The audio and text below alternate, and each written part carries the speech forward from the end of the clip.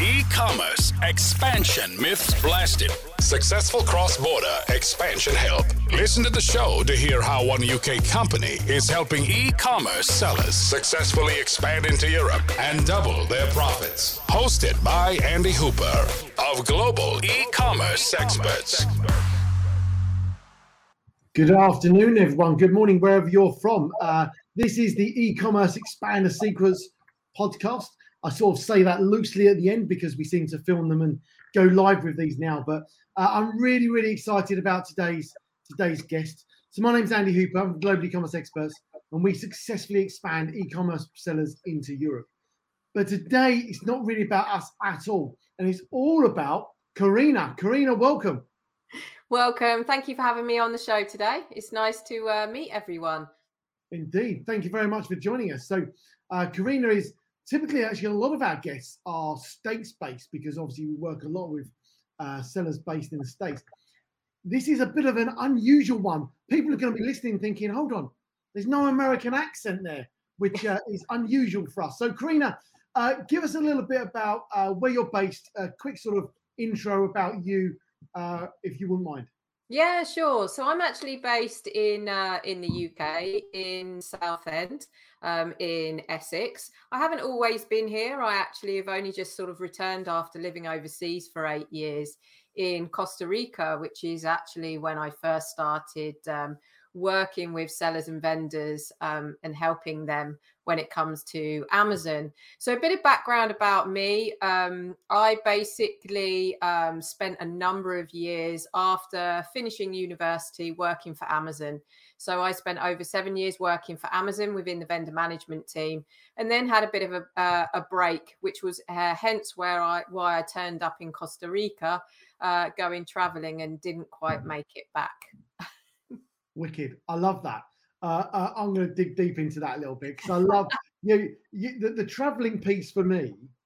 I think that anyone that's never done any traveling has to do some traveling. They have to go and see different parts of the world, whatever works for them. So I'm going to really enjoy talking about that. So for people that are new to the show or haven't listened before, this really follows a few different steps. What we do is we talk to industry experts, people that are in e-commerce every day, learn a little bit about their background, how they got into e-commerce, what they're currently doing in e-commerce, and where they see e-commerce going in the future. So there's a few little bits we pulled together, and I'm really excited thinking. So Karina, you said that you moved back to Southend. Did you grow up in Southend? No, I actually grew up in Northampton. So so landlocked compared to Southend, obviously.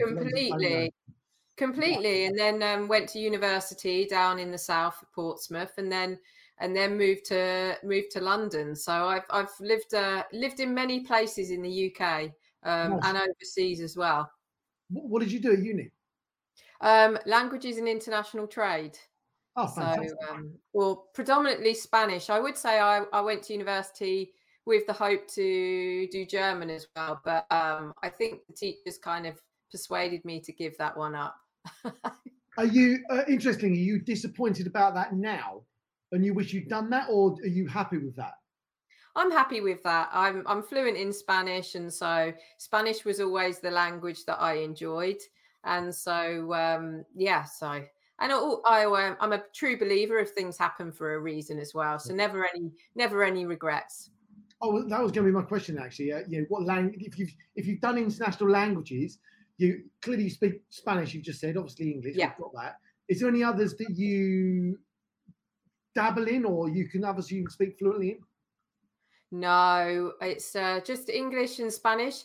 I mean, I like to think that I can speak a few other languages, but really the truth is, no, I can't. I mean, basic German, basic French, Portuguese, but the truth is there's no. I'll stick to English and Spanish, I think. If you went on holiday, you've got enough to sort of get by on. Oh, yeah. But not, yeah, I'm with you. Okay, all right, fantastic, brilliant. So you did that at university. What was the highlight from university, other than getting a degree, obviously? Highlight of university was actually that I took a year out. So I had a sandwich course, which is a 4-year course. So I had the 2 years in Portsmouth. Then I lived overseas. So I lived in Seville for a year in Spain, and then went to university there. So that was kind of the start of my you know, travel experience. It kind of gave me the itchy feet, you know, of wanting to sort of move around. So that was kind of like an experience in itself of, you know, being completely living abroad and everything. And then, so that's definitely a big highlight for me. Nice. And what's Seville like? Because I've done lots of Spain, but I've not done that part. Seville is beautiful. You should go. I mean, I haven't been for years. I'd love to go back out there. It's just, I mean, it's all Andalusia, so it's just the buildings. It's just the very sort of what I would say the typical Spanish, you know, with the flamenco and everything. It's like, yeah, I'm sure it's changed a lot since then. It's been a long time without sharing my age. So what was your plan after university before you went and got a job? What was your sort of, in your mind, you're thinking, once I've done this, I'm going to go and do. Yeah, you know, it's a great question because actually I had no idea. I actually went and I got a TEFL and started to teach English out in Barcelona.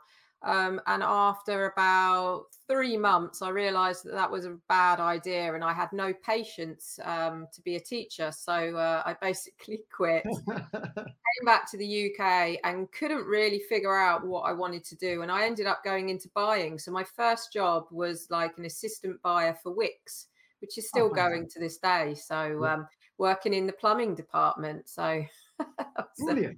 Yeah. So, and was that, you said you then moved to London? Is that was that in London? Was that? Yeah. So that's when I moved to London. And I lasted I was at Wickes for about 18 months. I'm one of those, I was hungry to move forward doing the job. I was sort of in a company, which was great as a first job, but I wanted to be sort of in a company that was moving quickly, and it didn't matter about your age as an experience as to how quick you could kind of climb the ladder, as it were. And so I was there for about 18 months. I think it's interesting, isn't it? Because every business sees some of those things in slightly different ways, don't they? About how, you know, progression, what it looks like for individuals. So when you left there, where did you go after that? I went to Amazon.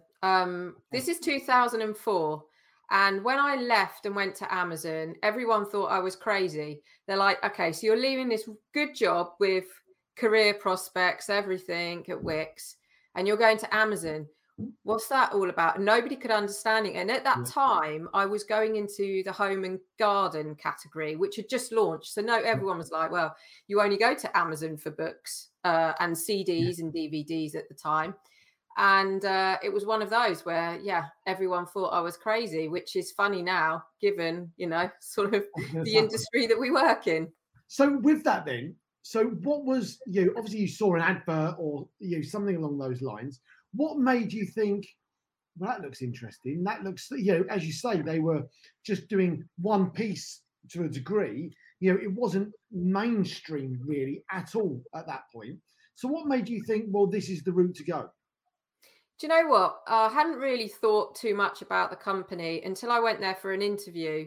And we're talking about not these plush London offices that Amazon now has. We're talking about Slough, really sort of frugal offices.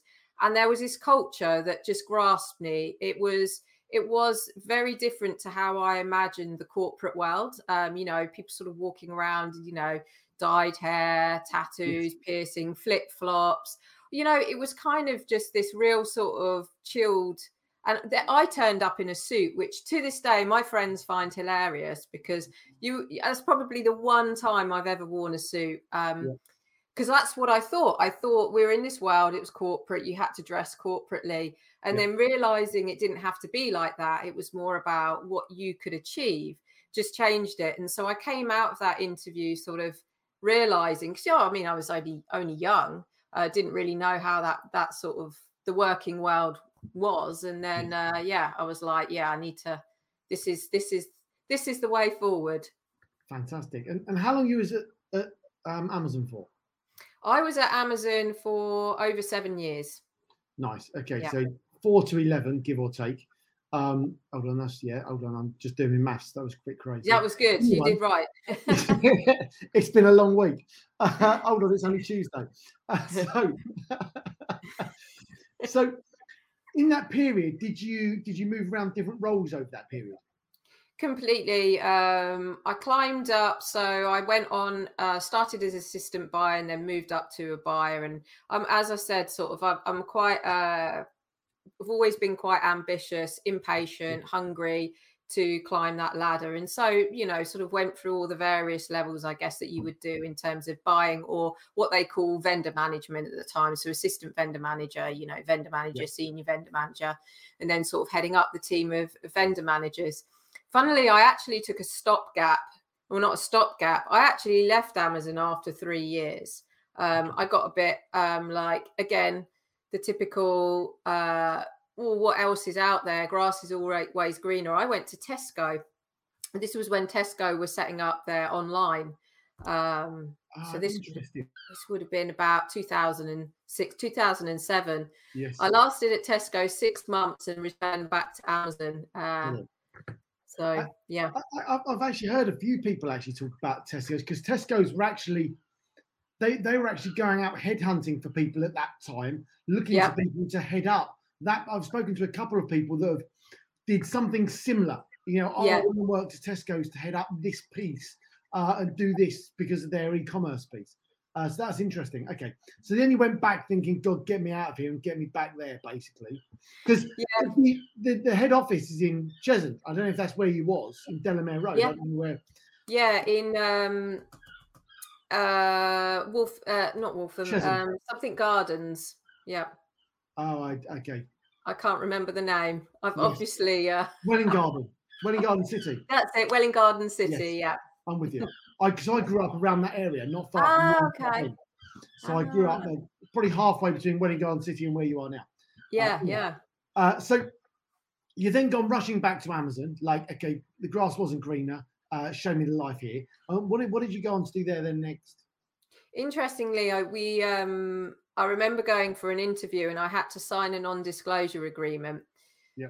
And I'd interviewed for a number of different product categories within vendor management. And there was one where I had to sign this NDA. And they said, we're going into something. Are you in or out? And I was kind of like, yep, I'm going to sign this NDA. Turns out that it was soft lines, which would have been watches, jewelry, apparel.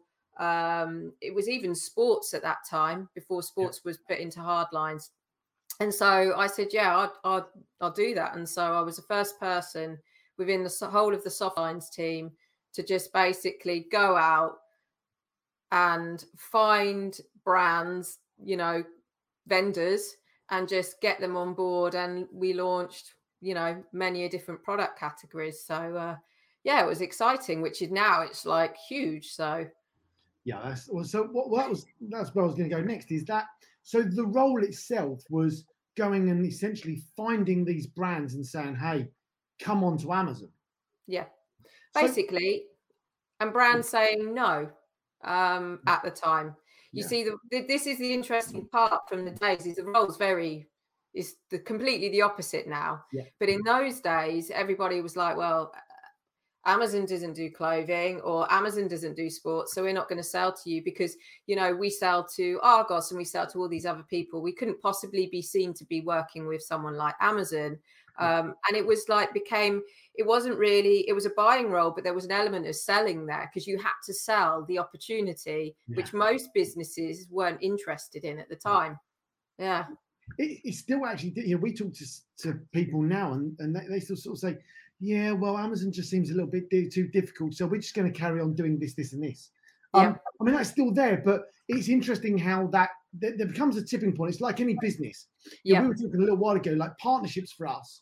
You know, we used to have to go hunting for partnerships. You know, hey, will you be a part of us? We'd love to work with you. And then what happens is, as you get to a certain point, people then start coming to you. It's not that we stop doing that, but people start coming to you, and there's a tipping point. And it's exactly the same with Amazon, where at some point people went, oh, damn, yeah, we need to be on that bus. Hey, can we come in? Which is now why you can't get a vendor client as easy as what you could before. Yeah, exactly.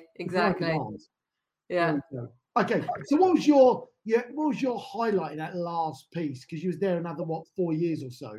What was that sort of highlight there? For me, it was just seeing the category grow. You know, you that first member of that department, and just seeing it expand to, like, I think it was about 50 people when I left, and just seeing that growth within those categories. And it was exciting. You know, I always worked in new categories. I'm kind of more of that sort of startup culture and vibe rather than that corporate part. And that was a learning lesson for me when I was younger. And so it was just, and the biggest part for me was being in a position that it didn't matter your experience, your age or anything. If you've got a great idea, you've got a great idea. If you've got a rubbish idea, people will tell you. And it was kind of like, you could just be pretty, it was pretty straightforward. It wasn't all this sort of facade of how you had to behave. It was just kind of, you could just be you, really. Which is interesting, because if you look at historical companies in the UK, that's how they've been. It's all a little bit, we've got to be nice and careful around people. You know, we don't want to say something that might upset someone, even if we can try and deliver it in the best way possible to essentially make this better. We're here to make this better. And people don't see it like that always, do they? And I think that's interesting, where it's a different take on that. Okay, so you're coming to the end of Amazon, and this is the point you then went traveling, did you say? Yeah, the idea was, I guess, to come back, either work for Amazon Spain or, you know, look at other options. And I was, you know, in conversations with Seattle. So I took some time out, and then I didn't make it back to the UK. So you went to Costa Rica. Yeah. Did you spend the whole time there? Yes. Well, I traveled all of South America and Central America, so the whole of Latin America. Amazing. So the idea was to take, I guess, a year out and then come back. Was that sort of the? Is it a year or 6 months? I don't know what the.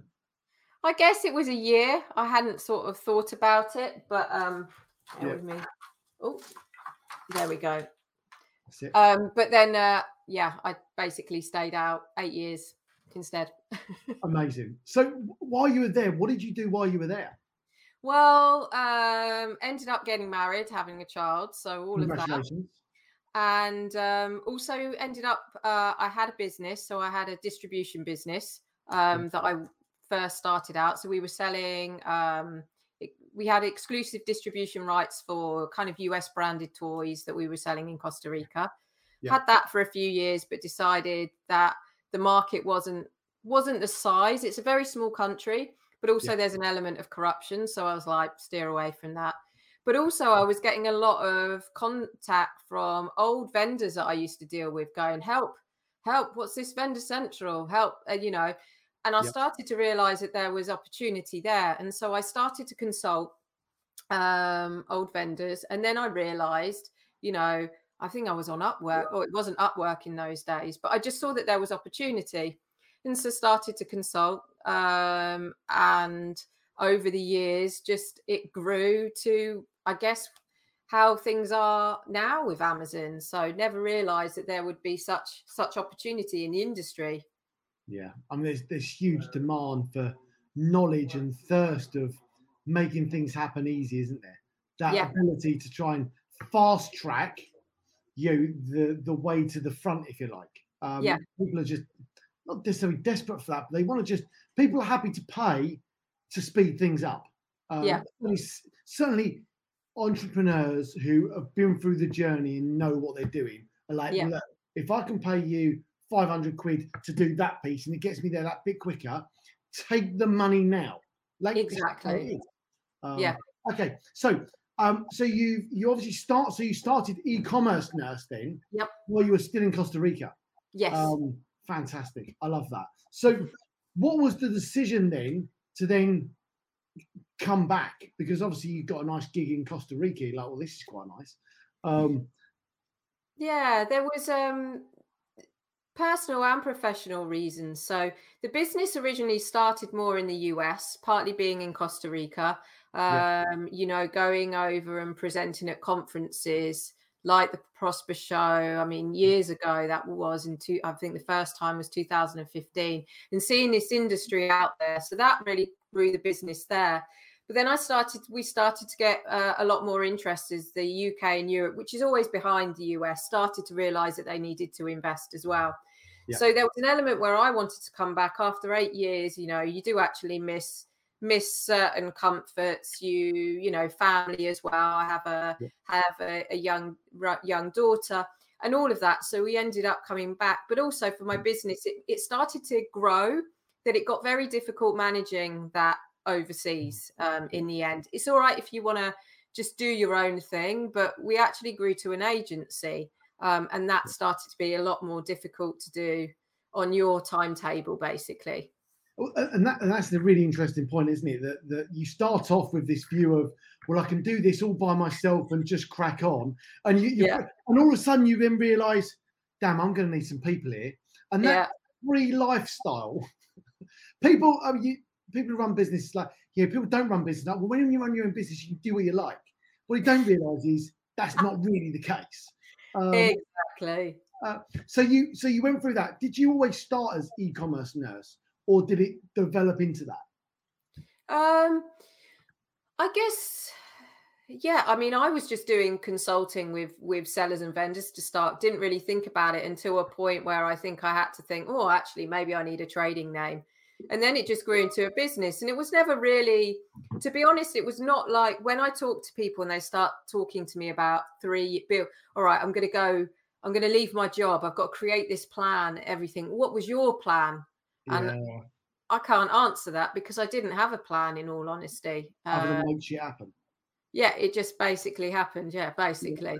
That's it. You know, you've kind of got that oomph in you that you just want to go out and you start seeing what's working, what isn't working, and you just roll with it. And then all of a sudden the time comes, which I've been through many a times, of when you do need to plan. But sometimes at the start, you know, people invest so much time in planning, but you could just the business goes a completely different direction and you've procrastinated and spent so much time planning on an area that doesn't end up happening. So and again, that's really interesting, because people get so bogged down in the plan that actually they can't see the opportunities outside of the plan that are actually much better options than what they've currently got.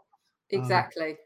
Okay. Brilliant. So let's talk about e-commerce nurse then. So today, what typically, who do you work? Obviously, we've worked out as e-commerce and Amazon. I think most people are going to get that. But what do you actually do, and how do you support those sellers, and what does that look like? Yeah, so we work with sellers and vendors, or more so brands, and we work with them. We either manage their accounts for them on Amazon, so we're Amazon focused, and we're a team of a number of us spent a number of years working at Amazon. Also, not everyone's ex-Amazon. They've worked in the industry for a number of years and gained experience there. And we do account management, and a big core piece of what we do is the marketing element. So all about optimizations, the design work with the A+ pages, and how to really sell the products on Amazon, as well as a consulting wing as well to the business. That's brilliant. So give us an example of a client success story, so people listening can really get a depth of what that looks like.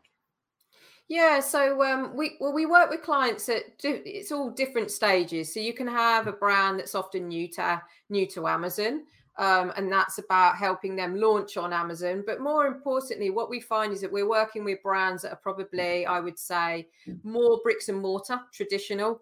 They've got to move and transform. They're digitally transforming internally, but it's slow.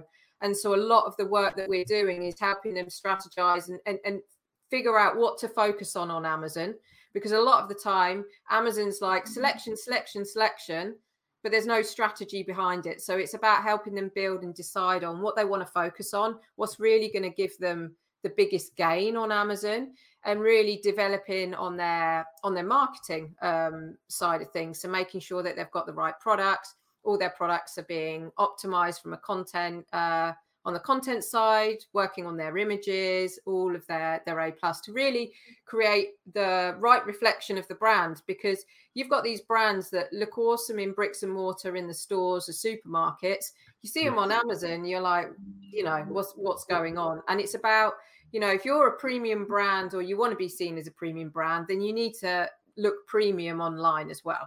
So that's what we focus on. So yes, it's very much, it grows sales, it grows conversion, we're increasing the traffic, but more importantly, there's an element of brand representation that is key for what we do as well.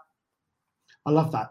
So what do you find as when you talk about that digital transformation in those businesses, brick and mortar into, what do you find is typically the biggest stumbling block or hurdle that people have got to come over in order to go, well, actually, we know this is an opportunity. We know we've got to make it happen. What's typically the sort of stumbling blocks or why they haven't done that in the past, do you think? I think change is quite difficult sometimes. The best is when we get hired to rewrite the content. We've got an awesome copywriter. She's been doing this for years, spent years at Amazon copywriting. You rewrite the copy and then you take it for approval. You get it back and it's the same as it was. So it hasn't, and saying, oh, well, we have it like this for this reason. You have to take them through the journey as to why you were rewriting the content, and you have to sort of explain it. And I would say that's the biggest part of, there's a lot of education that needs to be done with clients. It's helping them understand the whys of why it's being done, alongside bureaucracy as well. That can often be, be a bit of a challenge. Quite right. Yeah, I see that quite often. Okay, brilliant. So let's look forward slightly and think about, we're in Q3. Q4's around the corner. If people haven't planned Q4, it's probably too late. However, let's just talk about what we see as possibly some of the things that are coming up that people should be aware of over the next couple of quarters that lean into Q4, perhaps even to next year. Some of the things that perhaps you're seeing, the changes that are happening, things that are really important to sellers that they should be taking note of now to make sure their expansion into Europe, UK and Europe is accelerating still. Yeah, I think, the biggest challenge completely at the moment is from an inventory perspective, is brands, as you say, if you haven't planned now and you haven't planned your inventory now for Q4, then you're gonna have a tough time because, of course, there's a number of businesses are experiencing delays, not only from, for example, with China, but also Brexit doesn't help as well. So that's another thing when it comes to that. Also, every year it gets more and more competitive.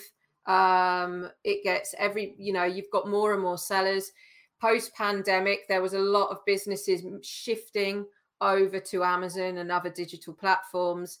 And so there's a lot more competition. So when it comes to advertising and gaining all that, the landscape's different to what it was in 2020, especially 2020. But, it's about evolving. And really the businesses that we see succeeding on Amazon are the ones that constantly evolve and know that they have to constantly change.